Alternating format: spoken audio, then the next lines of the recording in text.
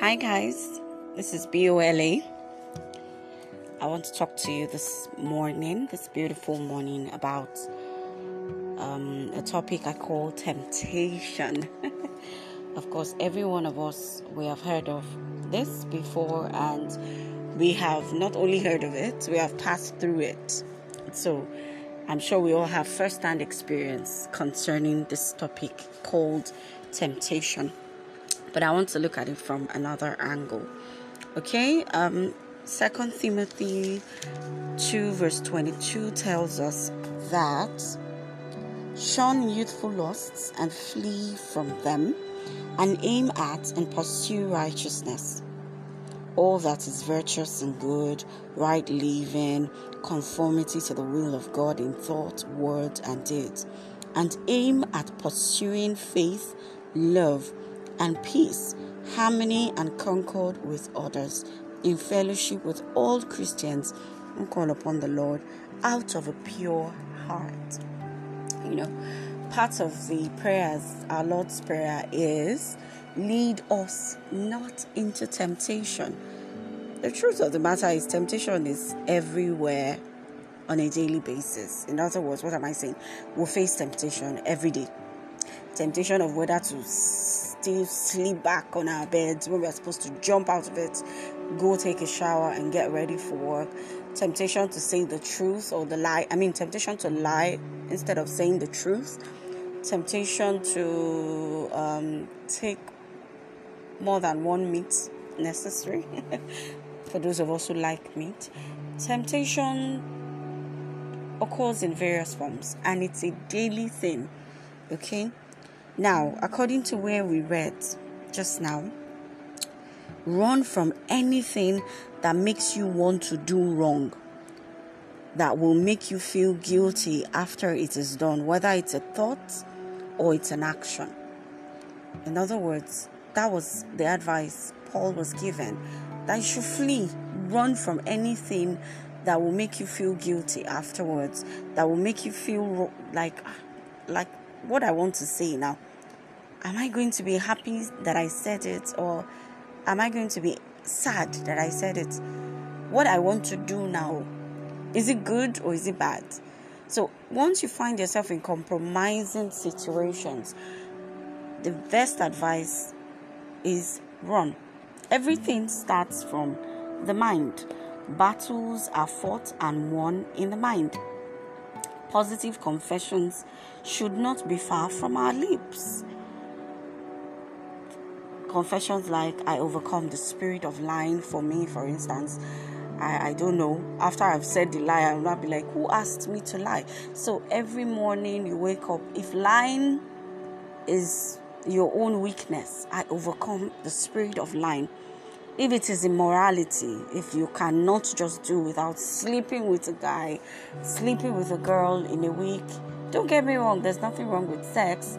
Sex is very, very good because God created it. But in the right place, with the right person, the right avenue, aka marriage. So if you find out that you can't just resist a lady in skirts, you can't resist a guy, whether he's slim, he's tall, he's fat, he's whatever, you just want to sleep with him, run. Flee youthful lust. And if your own is pornographic sites, if your own is you just like to see naked women, your own is you don't sleep with them, but you just have to read erotic novels, erotic magazines, anything that will make you do wrong, run away from them. Now, I want you to understand this. You are not alone with this experience. A lot of us are going through temptations out there. You will be surprised to hear some people's experiences when it comes to temptation. So hang in there. You're not alone. Don't believe the lie of the devil that says you're the only one who's going through that. That is a big lie. You are not alone in the struggle against lies, in the struggle against pornography, in the struggle against anger, in the struggle against alcoholism, in the struggle against deception, whatever it is. That is our temptation that is drawing us from doing good to bad. You are not alone. You are not different from others. People all over the world, millions of people are going through what you are going through.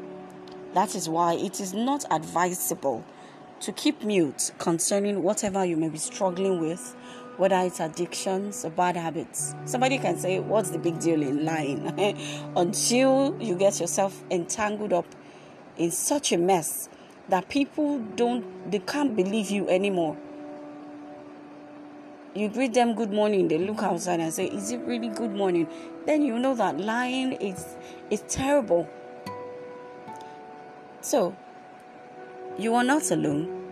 And that is why you don't need to keep silent and say, all in the name of I'm a saint, I'm perfect. There's nobody that is perfect. We all have our shortcomings. There is always a way out. Remember that. There is always a way out of that temptation. There's a way out. Don't deny you have a problem or try to justify yourself. Admit you have it and seek help. Denial, as far as I'm concerned, in this case, only leads to delay, which can further worsen the problem. Once the urge or thought comes, think of something else immediately. Do not tolerate it. Don't tolerate tempting thoughts. Oh, go out there and lie. Go out there and steal. Go out there and kill. You know, some people, it's not until you pull the trigger before you have murdered somebody. It starts from lying. You can murder someone from lying, conspire against someone. So once that thought comes, kill it immediately. As far as I'm concerned, whatever gets your attention gets you. In other words, whatever you're consumed with, it gets you.